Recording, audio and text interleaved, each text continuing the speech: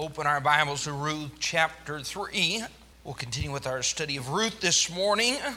Ruth chapter 3. We'll start at verse 1.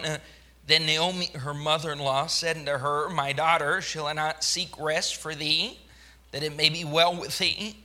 And now is not Boaz of our kindred with those whose maidens thou wast? Behold, he winnoweth barley tonight in the threshing floor. Wash thyself therefore, and anoint thee, and put thy raiment upon thee. Get thee down to the floor, but make not thyself known unto the man, until he shall have done eating and drinking. And it shall be when he lieth down, that thou shalt mark the place where he shall lie. And thou shalt go in, uncover his feet, and lay thee down, and he will tell thee what thou shalt do. And she said unto her, All that thou sayest unto me, I will do. And she went down unto the floor, and did according to all that her mother-in-law bade her. When Boaz had eaten and drunk, and his heart was merry, he went to lie down at the end of the heap of corn, and she came softly, and uncovered his feet, and laid her down. And it came to pass at midnight that the man was afraid, and turned himself, and behold, a woman laid at his feet. And he said, Who art thou? She answered, I am Ruth, thine handmaid. Spread therefore the skirt over thine handmaid, for thou art a near kinsman. And he said, Blessed be thou of the Lord, my daughter, for thou hast showed me more kindness in the latter end than at the beginning, inasmuch as thou followest not young men, whether poor or rich. And now, my daughter, fear not, I will do to thee all that thou requirest, for all the city of my people doth know that thou art a virtuous woman. And now it is true that I am thy near kinsman. Howbeit, there is a kinsman nearer than I. Tarry this night, it shall be in the morning, that if he will perform unto thee the part of a kinsman, well, let him do the kinsman's part. But if he will not do the part of a kinsman to thee, then will I do the part of a kinsman to thee, as the Lord liveth. Lie down until the morning. And she lay at the feet until morning. She rose up before one could know another. And he said, Let it not be known that a woman came into the floor. Also he said, Bring the veil that thou hast upon thee, and hold it.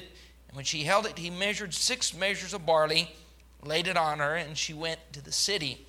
When she came to her mother-in-law, she said, Who art thou, my daughter? She told her all that the man had done to her, and she said, These 6 measures of barley gave he me, for he said to me, Go not empty unto thy mother-in-law.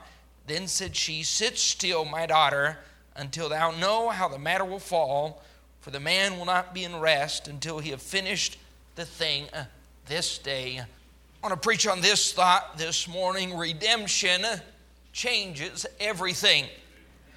Now, if you go back to Ruth chapter 1, let me refresh your memory on what is happening in the story. Elimelech and his family had gotten out of God's will. They'd left Bethlehem, Judah, the house of bread. They'd traveled down to Moab, planning to sojourn there. But 10 years later, they were still there outside of God's will. Elimelech dies, and her 2 boys, Naomi's 2 sons, who had also married Moabite girls, they also died. And Naomi hears that God had visited his people back in Bethlehem, Judah. She decides to return. She asks her 2 daughters-in-law if they want to return. Orpah went back. Ruth accompanies her to Bethlehem, Judah. When they get to the city, you got to understand they're experiencing great poverty. They have absolutely nothing. She's bitter with the consequences that she's had to pay. Ruth goes out to glean in the field simply to help them survive. And now we get to chapter 3. Naomi knows that Ruth is gleaning in the field of a kinsman redeemer. Now let me explain what that means. In Israel, land was extremely important. This was God's land. This was meant and given as an inheritance to Israel, and that was an eternal inheritance. And here's what God told them. Leviticus chapter 25. He said, if you have problems, and if you're experiencing hardship and poverty, and if you're forced to sell the land, you can sell it, but it needs to be sold to someone that's a near kinsman. It needs to be sold to someone in the family. And basically, more than a sell, it's actually a lease of the land, because in the year of Jubilee, which happened every 50 years, that land would be returned to the rightful owner. So that land may have been sold only for a 5-year period, or maybe for a 48-year period, depending on when the year of Jubilee fell. Some sold it only to have it recovered a year later. But in this case, Ruth and Naomi knew they were going to lose that land. She was going to have to sell simply to survive. She didn't have a husband. Ruth didn't have a husband. They couldn't work the field. They couldn't plant, sow, or harvest. And so she was going to have to sell the land. And here's what Naomi did. Naomi said, Ruth, she's prodding her. Ruth, you need to help yourself out here. You've been gleaning in that field for months. Now, let me just say this. Some would ask, what took Boaz so long to propose? What took Boaz so long to offer himself as the kinsman redeemer? Well, that choice was left up to Ruth. Ruth was the one that had to take the initiative. And let me just say, for those of you that are not familiar with the customs of the Near East and the customs of this day, there was nothing improper that was done in this chapter. They'd gone through the period of the harvest. At the end of the harvest, they would all get together on the threshing floor, and they would sing songs, and they would eat, and they'd have a feast. And then they would spend the night out there on the threshing floor, laying in a circle around that harvest, protecting it from thieves, having their feet pointing outward. And what she did, after being prodded by her mother-in-law, she went out there and laid at his feet in a very public place, very carefully. But when he was awakened at night, realizing there was someone at his feet, when he said, hey, identify yourself, she said, cover me with that skirt. She was saying, I want you to be my kinsman redeemer. But that was her choice. Now, we're talking about redemption. We're talking about Bible typology. Now, there's no perfect typology in all of the Bible, but there's beautiful typology, and that's what Ruth, Naomi, and Boaz are in this story. Boaz being a type of Jesus Christ, our Redeemer. Ruth being a type of the sinner. But as she lays there at his feet, she had to ask him, to invite him to be her Redeemer. Let me say it's the same way with us and Christ. That Christ will not force himself upon any man, but offers them the opportunity to be redeemed. The only problem is, man needs to be prodded. Naomi was in her life prodding her. Now look at the question that Naomi asks Ruth in verse 1 and verse 2. Naomi, her mother-in-law, said to her, my daughter, shall I not seek rest for thee? She said, listen, we have nothing. We're living in poverty. You have to go out and glean in the fields, but the harvest will soon be past. What will we do then just to survive? I have to sell my fields, but there's a solution here. That solution is found in the Redeemer. That rest is found in the Redeemer. Let me say this, you will not find rest. This world won't find rest. No man can find rest outside of redemption. Have you noticed how desperate this world is for rest? The pills that they take to calm their nerves. Everyone's addicted to some kind of pill. If it's not that, it's alcohol or drugs, vacation. Everyone thinks they can find rest in something outside of Jesus Christ. That is impossible. She said, I'm seeking rest for thee, that it may be well with thee. She's basically, verse 2, she asks, and now it's not Boaz of our kindred with whose maidens I was. Listen, there's a solution here. Why aren't you seeking this man and seeking kinsman redeemer? Why aren't you busy searching for that? Months had passed. And you know it's in the back of Boaz's mind. You know that Ruth was interested. But it took some prodding. Aren't you glad that there was someone prodding you? In my case, it was a parent. But in your case, it may have been a relative, a friend, another Christian that God had put in your life, and they were prodding you and pushing you towards the Lord Jesus Christ. Why we were hesitant, I don't know. Weren't you glad after you got saved, you got born again, you got redeemed? You sat back and said, thank God for the persistence and the patience of that friend that was pushing me towards my Redeemer. And that's what happens. Nothing improper happens. He actually says, art a virtuous woman. But she reaches out to Boaz as her kinsman redeemer. Let me just say this. I believe one of the reasons that Ruth waited so long was she felt very unworthy. You have to understand, she was not ignorant of what was going on. She was not ignorant of Jewish history. She was not ignorant of Jewish laws. She knew as a Moabitess that a Moabite couldn't come into the tabernacle of the Lord for 10 generations. She knew she was unworthy of this man, and she thought in her heart, there's no way he'll want to redeem me. But he did. Aren't you glad knowing that you're unworthy? Christ is still willing to redeem you. So she prepares herself. Verse 3, she's told, wash thyself, anoint thyself, put thy raiment upon thee. So she prepares herself. She goes out to meet Boaz and to seek his redemption. And let me say this. This all happened in a very public place. And here's what most people don't like about salvation, redemption. The message is preached, the truth is told, conviction sets in. The sinner understands that Christ is willing and able and capable to redeem them from their sin. But they're sitting there knowing, I'm going to have to respond. This is very public.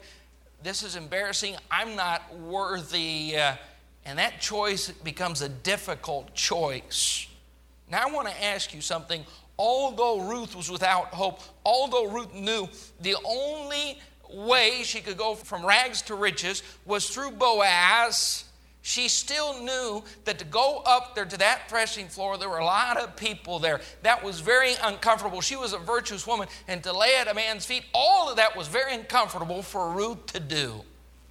You know what kept many of you from getting saved the first time you heard the gospel? You are uncomfortable with the setting. You're uncomfortable with the threshing floor. You're uncomfortable with everything involved. You were hoping that Boaz would just come quietly knock on your door in a private place and say, let's get married. But no, you had to take the initiative to step out and seek the Redeemer. Now, here's the good part. After that, everything, when we talk about redemption, was on Boaz's shoulders. The work of redemption totally depended upon Boaz. Aren't you glad for that? Aren't you glad that our redemption totally depends upon the Lord Jesus Christ? He was overjoyed. Look what it says in verse 10. He said, blessed be thou. He was happy with her decision. My daughter, for thou hast showed more kindness in the latter than in the beginning, inasmuch as thou followest not young men, whether poor or rich. And here's what men are seeking today. They're seeking a different redeemer. They're looking a different direction. They're looking for something more attractive, more appealing, less humiliating. And he said, blessed be thou.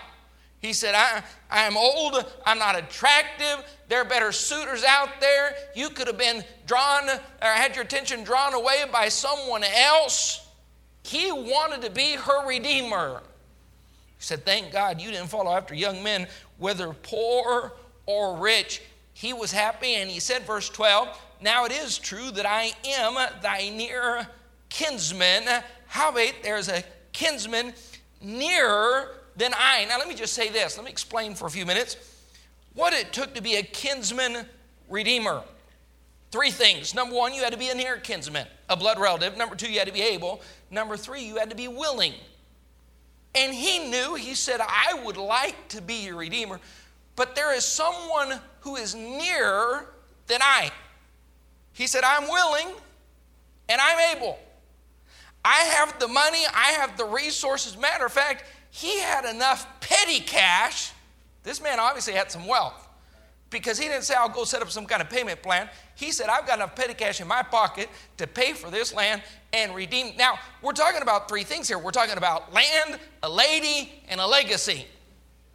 Because we're going to see in just a minute in the next chapter that he knew, okay, according to Leviticus chapter 25, he said, this land needs purchase, this land needs redeemed. I'm willing to do that. But he also knew, because Ruth did not have a husband, he would have to marry her, and then he would have to, the goal was to have a child so that there would be a legacy left, there would be a name left in Israel in that land. But he said, there is someone nearer than I. So here's what he does. He sends her home, chapter 4, verse 1. Then went Boaz. Immediately the next day, he said, I want to get this taken care of. He goes down to the city gate. Now, why did he go there? That was like the courthouse. That's where official business was done back in the day. This was the same gate that saw Elimelech depart years earlier. Saw the return of Naomi and Ruth, saw the bitterness on her face. And now we're seeing something different take place. Boaz wants to redeem her, verse 2. So went Boaz up to the gate, he sat him down there, and behold, the kinsman of whom Boaz spake came by. Look at that, what a coincidence. He knew there was someone that was closer of kin, which most likely means that Boaz was probably a cousin to Elimelech, and there was a living brother. So he's sitting there trying to get some witnesses together to do business and see if he can redeem Ruth. And sure enough, here comes the nearest of kin walking by. I love the wording of the scripture. Look what it says. Oh, such a one. So here comes such a one. It doesn't name him, and we're going to see why in just a minute. But he calls out, you see the anxiousness. Now let me just say this about Boaz. He wasn't just willing to redeem her, he was anxious to make this happen. And he says, oh, such a one, turn aside, sit down here. And he turned aside and sat down. So he took 10 men of the elders of the city. He said, sit you down here. And they sat down. And then he goes to explain to him, listen, Naomi is back in town. Naomi has some land. Look what he says in verse 3. And he said unto the kinsman, Naomi, that is come again out of the country of Moab, selleth a parcel of land which was our brother Elimelech's. And I thought to advertise thee, saying, buy it before the inhabitants and before the elders of my people. If thou wilt redeem it, redeem it. Now, he's in a hurry. He's not chewing the fat here. He's not beating around the bush. He gets right to the point of the matter, and he says, there's some land, and I want to know this land is very nice land, good farming land, and it needs to be redeemed, and she's a member of our family, and you know the Levitical law. Tell me what you think. If thou wilt not redeem it, then tell me that I may know, for there is none to redeem it beside thee, and I am after thee. And he said, I will redeem it. But Boaz wasn't giving up that easy. He said, hold on for a second. I want you to remember, this doesn't just involve land. Verse 5, then said Boaz, what day thou buyest the field of the hand of Naomi, thou must buy it also of Ruth the Moabitess. He throws that in. He said, hold on for a second. Do you remember Ruth, the girl that came back with Naomi from Moab? This is a package deal. This isn't just about good farming land. Here's what this other redeemer wanted, something that would actually benefit himself and cost him nothing. He said, no. He said, the day thou buyest the field, it includes a young lady from Moab, the wife of the dead, to raise up the name of the dead upon the inheritance. And the kinsman said, I cannot redeem it for myself. He backed out pretty quickly. Hold on for a second, I want the land. But if it includes that Moabitess girl, I'm out. Look what it says, lest I mar mine own inheritance, redeem thou my right to thyself, for I cannot redeem it. Now this was the manner in the former time in Israel concerning the redeeming, concerning changing. For to confirm all things, a man plucked off his shoe, gave it to his neighbor. This was a testimony to Israel. Therefore the kinsman said to Boaz, buy it for thee. So he drew off his shoe. So here's what happens. Boaz is sitting there at the gate and sees the next of kin just stumble down the road. He says, oh, such a man.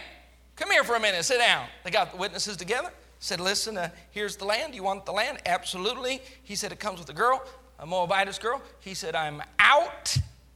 Now, there was some humiliation that came with this, because instead of stepping up to fulfill his duty, he stepped down. He backed out. He said, I don't want to mar my own inheritance. Now, there are several reasons probably why he rejected the offer. He liked the land, but he was embarrassed by the girl. No, that's not a young lady that I want to be associated with. That's not a lady that I can take to the tabernacle. That's not a lady that my family is going to be happy about. I just don't want that kind of association. I don't want a Moabitess. And then on top of that, he said, if we have a son, I also have other lands and other property, and then that son will also take part of my inheritance from the other children. No, you know what? This sounds to me like a bad idea, and he backed out. Now, I said all that to say this. There are qualifications for being a redeemer. Remember what those are. You have to be a near kinsman. You have to be willing and you have to be able. Jesus Christ is our Redeemer. Aren't you thankful that he became a near kinsman? In order to do that, he had to become flesh. John 1:14 says this, the Word became flesh and dwelt among us. We beheld his glory, the glory of the only begotten of the Father, full of grace and truth. He had to take on flesh and become a man in order to become our kinsman redeemer. But there was a problem. There was a nearer kinsman than Jesus Christ. You say, who was that? The old man. Who could be any closer of a kinsman than the old man? You know what the old man thinks? He tries to convince you, I can redeem you. By keeping the law and doing good things and by being baptized, and he tries and offers redemption, but at some point the old man understands that redemption, the process of redemption, isn't very convenient after all. Aren't you glad that Jesus Christ stepped up? He was able, he was rich in mercy, just as Boaz was a man so rich that he didn't even feel the effect of redeeming her land. Now here's what redemption is. It's paying the price to set someone free. Christ was able. I don't think willing is a strong enough word, because Christ was anxious. Every time we have lost people walk into this building and sit through a service and hear the gospel, I am anxious to see that person respond. In my heart, I'm begging God, if you get their attention, if you bring conviction, if you would break them free from false belief, if you'd help them respond to the gospel, in my heart, I'm anxious and desirous to see them give themselves to Jesus Christ. And if I'm anxious, I can't imagine how anxious Jesus Christ as a Redeemer is, to see that person respond. Now, here's what I like about Boaz. From the minute he met Ruth, listen, I know she came and laid at his feet, and I know she told him, you are my near kinsman redeemer. I believe he already knew all of that. He had already done his homework. Why do you think when she said, you are my kinsman redeemer, he said, no, hold on for a minute, there's someone near of kin that he was already thinking about it. He was already trying to figure out a way to make this happen. He was already putting things into place. He was already wondering in his mind, why in the world is this girl taking so long? I wish he'd hurry this up. Do you know there's a God in heaven that's anxious to redeem your soul? Hard to believe that a sinner would wait that long. Hard to believe that people would sit service after service. Hard to believe that someone would read a gospel tract, hear a gospel message, fall under conviction, and not respond. In God, he didn't just send Jesus Christ. He didn't just pay the price. He's not just able, capable, but he is so willing, he is anxiously waiting for the sinner to simply say, I want you, I choose you, I want a Redeemer. But man is slow to respond.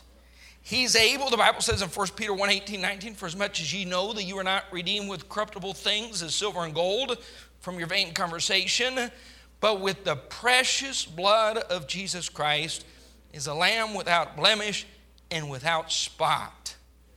And he was willing, Hebrews 9:12, not by the blood of goats and calves, but by his own blood, he entered in once into the holy place, having obtained eternal redemption for us. Boaz is simply a type of Jesus Christ. Now, what are we redeemed from? We're redeemed from these things. The bondage of sin primarily is what we're speaking about.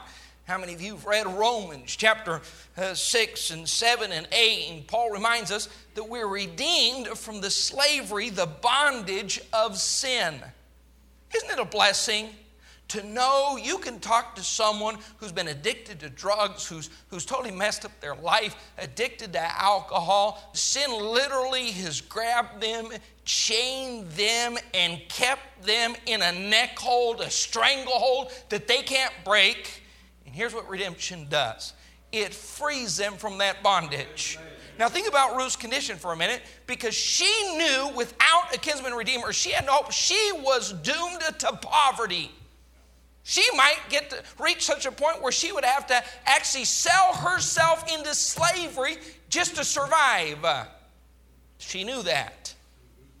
boy, she knew her only hope was to throw herself upon the mercy of the kinsman redeemer and hope that Boaz would reach out to her and say, I'm going to pay the price. I'm going to make the purchase. I'm going to redeem you from the bondage that you're just about ready to experience.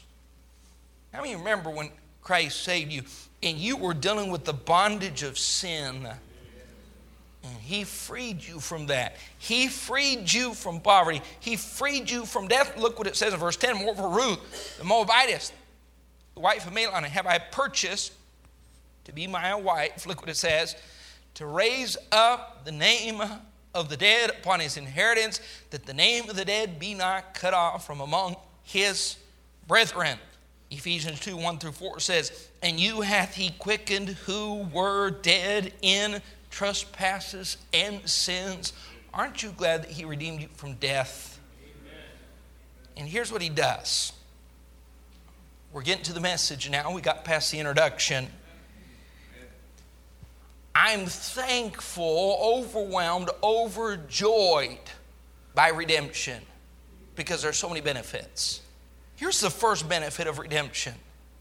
It restores life. It restores what was lost. Now I want you to think about this for a minute. When Naomi walked out with her husband and they went down to Moab, 10 years later, remember this, she said, I went out full and came back empty.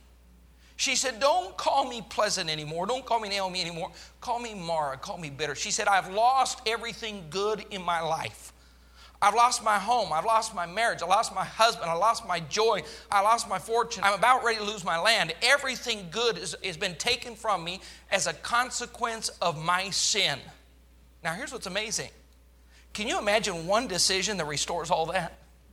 One decision. Now, we see just the thought of restoration, just the thought of redemption, just the thought of Boaz being a kinsman redeemer is changing Naomi. She's not grumpy anymore. She's not snippety anymore. Matter of fact, she's excited.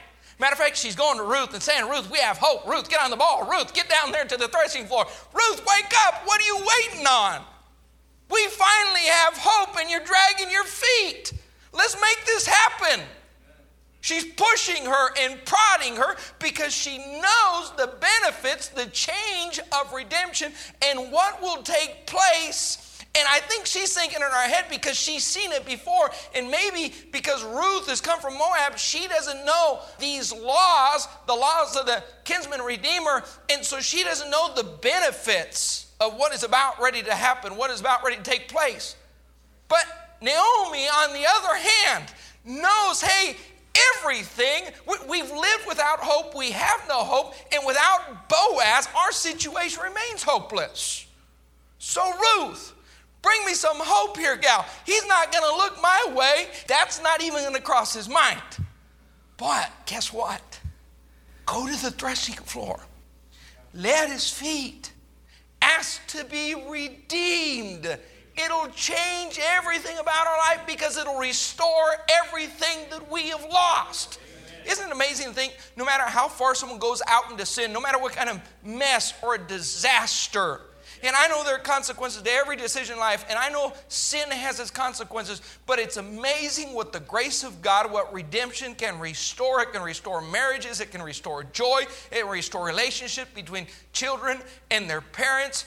It is amazing what redemption can do in the life of the sinner. Amen. And here's Ruth. No hope. They're putting their land up for sale.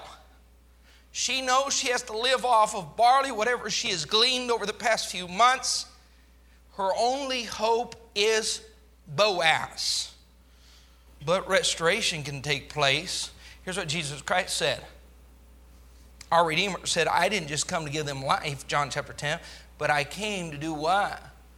Give them life more abundant.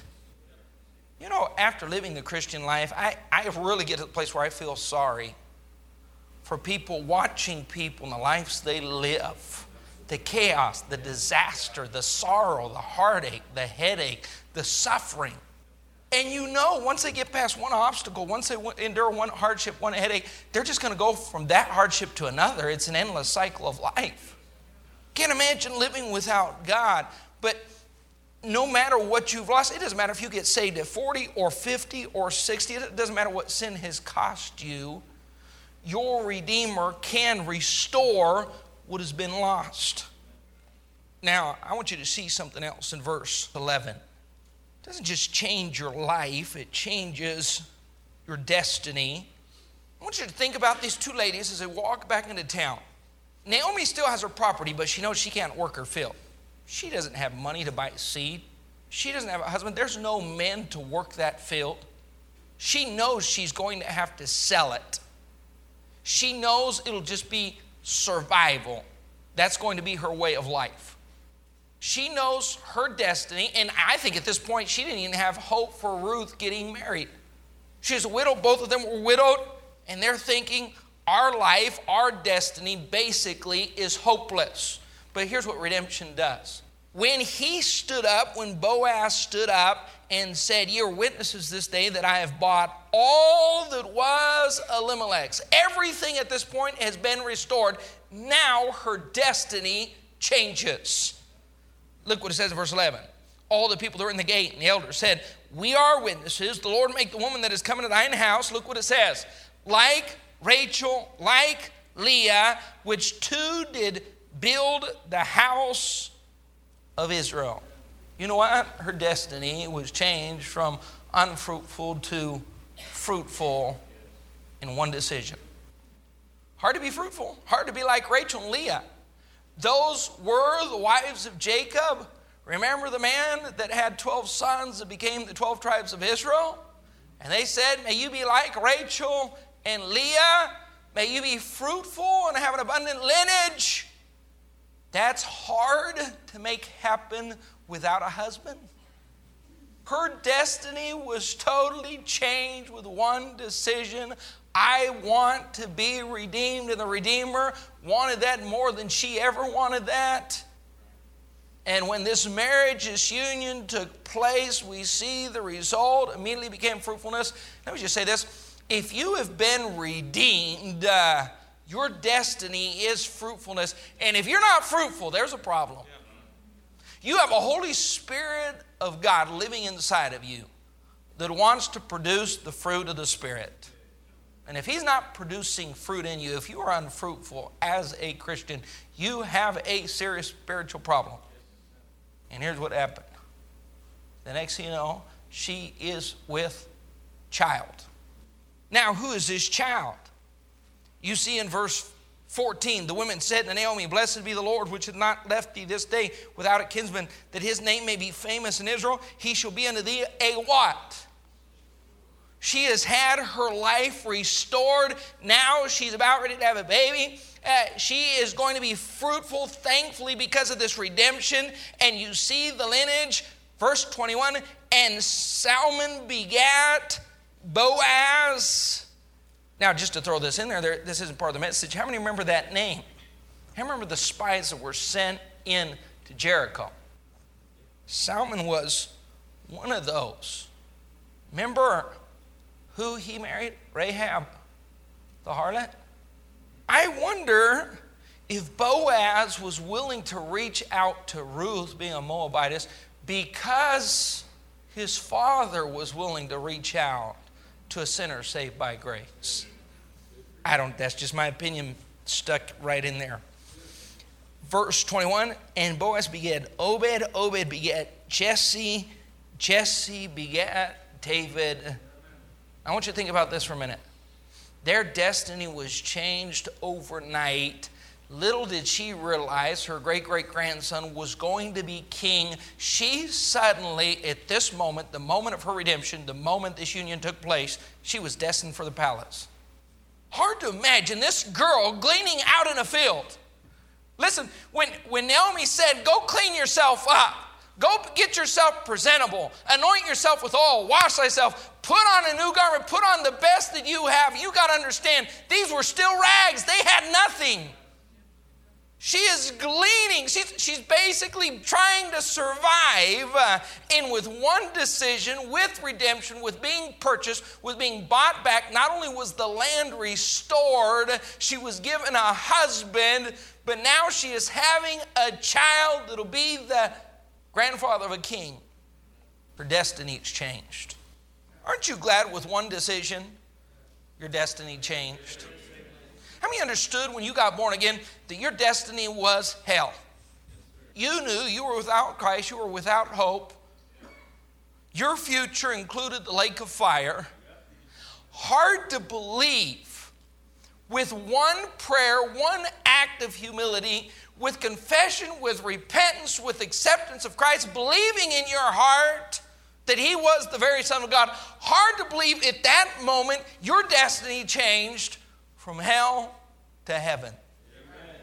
That's pretty incredible. Boaz, the Redeemer, runs to the gate and says, let's get this settled. Oh, such a one. We don't know his name. He'd be embarrassed because Ruth has a book of the Bible written in her name, a legacy. Talked about, thought about, preached about, and who's the forgotten one? The kinsman redeemer that backed out. And Boaz, the type of Christ, steps up, pays the price, more than willing, he is anxious. And at that moment, everything in their lives changed. Go with me to Matthew chapter 1, verse 5. We'll read two more texts and be finished this morning. Matthew 1, verse 5. Hard to believe her lineage not only included David, the king, but also the Lord Jesus Christ. Matthew 1:5, and Salmon begat Boaz of Rahab. Boaz begat Obed of Ruth. Obed begat Jesse, and Jesse begat David the king. Then you see, after these generations, the birth, verse 18, of the Lord Jesus Christ. Now go with me to Luke chapter 2, verse 36. Luke 2, verse 36. And there was one Anna, a prophetess, the daughter of Phanuel of the tribe of Aser. She was of a great age. She had lived with her husband 7 years from her virginity. She was a widow of about 84 years, which departed not from the temple, but served God with fasting and prayers night and day. And she, coming in that instant, gave thanks likewise unto the Lord, and spake of him to all them that looked for this lady, this widow who had waited for the coming of the Messiah, now begins to prophesy and speak about those that look for the redemption of Israel. The redemption had come through the lineage of Ruth, the Moabitess, grafted in. Think about this for a minute. Hard to believe that we're not Jews and we've been grafted in. Take someone like Rahab, Ruth. Someone has no business being in Israel, no business being in the tabernacle. I can't imagine as a Moabite knowing for 10 generations. You'd have to spend 10 generations in Israel just to be able to walk into the tabernacle. And here's Ruth. I know that I made a good decision, and when Naomi asked me, hey, what direction do you want to go? I chose to go back to Bethlehem. I chose to lay at the feet of Boaz. I chose to make a decision, seek a redeemer, and it changed my life. But hold on for a second. She had a sister-in-law named Orpah. Do you remember as they were turning to go back to Bethlehem, Judah, Naomi looked at those two girls and said, I want you to think about this for a minute. I want you to think about what you're giving up. I want you to think about this decision to go that way. I want you to think for a minute before you make your choice. And Orpah took a look and she meditated in her mind. She said, no, look what I'd be giving up. I'd be giving up my family. What little is left. I'd be giving up what I know in my culture. I'd be giving up the good things, the best things. Listen, all she'd known is pain, but she took a look back when she had to make a choice. She said, I think the world is a better place for me than Bethlehem. Now let me ask you this. Think about those two girls, how different their end was. wonder how often Ruth thought back of Orpah and the decision she had made. I wonder if Ruth ever had an opportunity to see her again, speak to her again. I wonder if she ever sent a letter, invited her to come. I wonder if she ever said, hey, I've got a nice place. We only have 12 or 15 guest rooms. You can pick wherever you want to stay. What a poor choice. Have you ever thought about when you were stuck in that decision, should I get saved, should I not get saved, that confusion? You'd been taught something else, and now you're hearing that salvation is by grace through faith in Jesus Christ. It's not works. It doesn't depend upon anything else. And that mental struggle that took place, aren't you glad now looking back saying, thank God at some point I fell under conviction. I made the right choice, because you see now how redemption changed your life. But you've also seen people in the same spot, family members, friends at work, that were confronted by the same decision. Like Orpah, they took a look back. Said, what's this going to cost me? What's it going to cost? It's almost going to cost you nothing. What are you giving up? Look what you're embracing.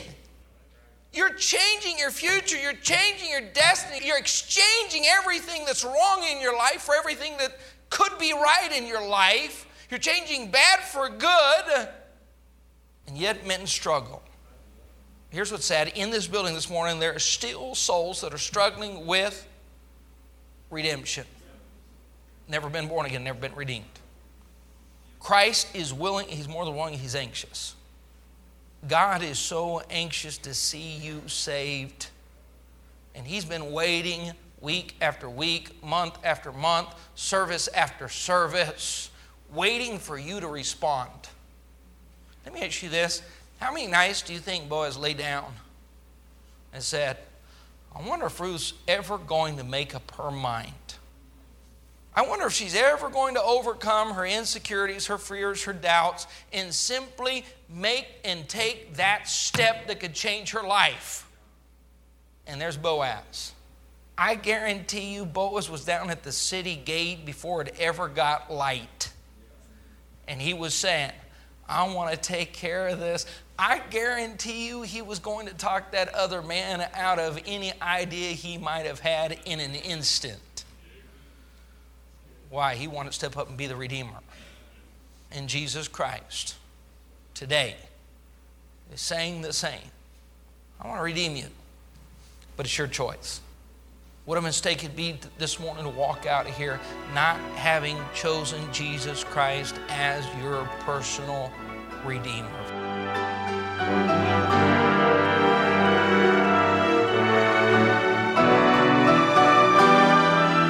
We certainly hope that you've enjoyed this message today, but more importantly, we hope that the Lord has challenged you in some way to grow in your Christian life. For more information about our church, including directions and times of services, please visit our website at www.capitalcitybaptist.org.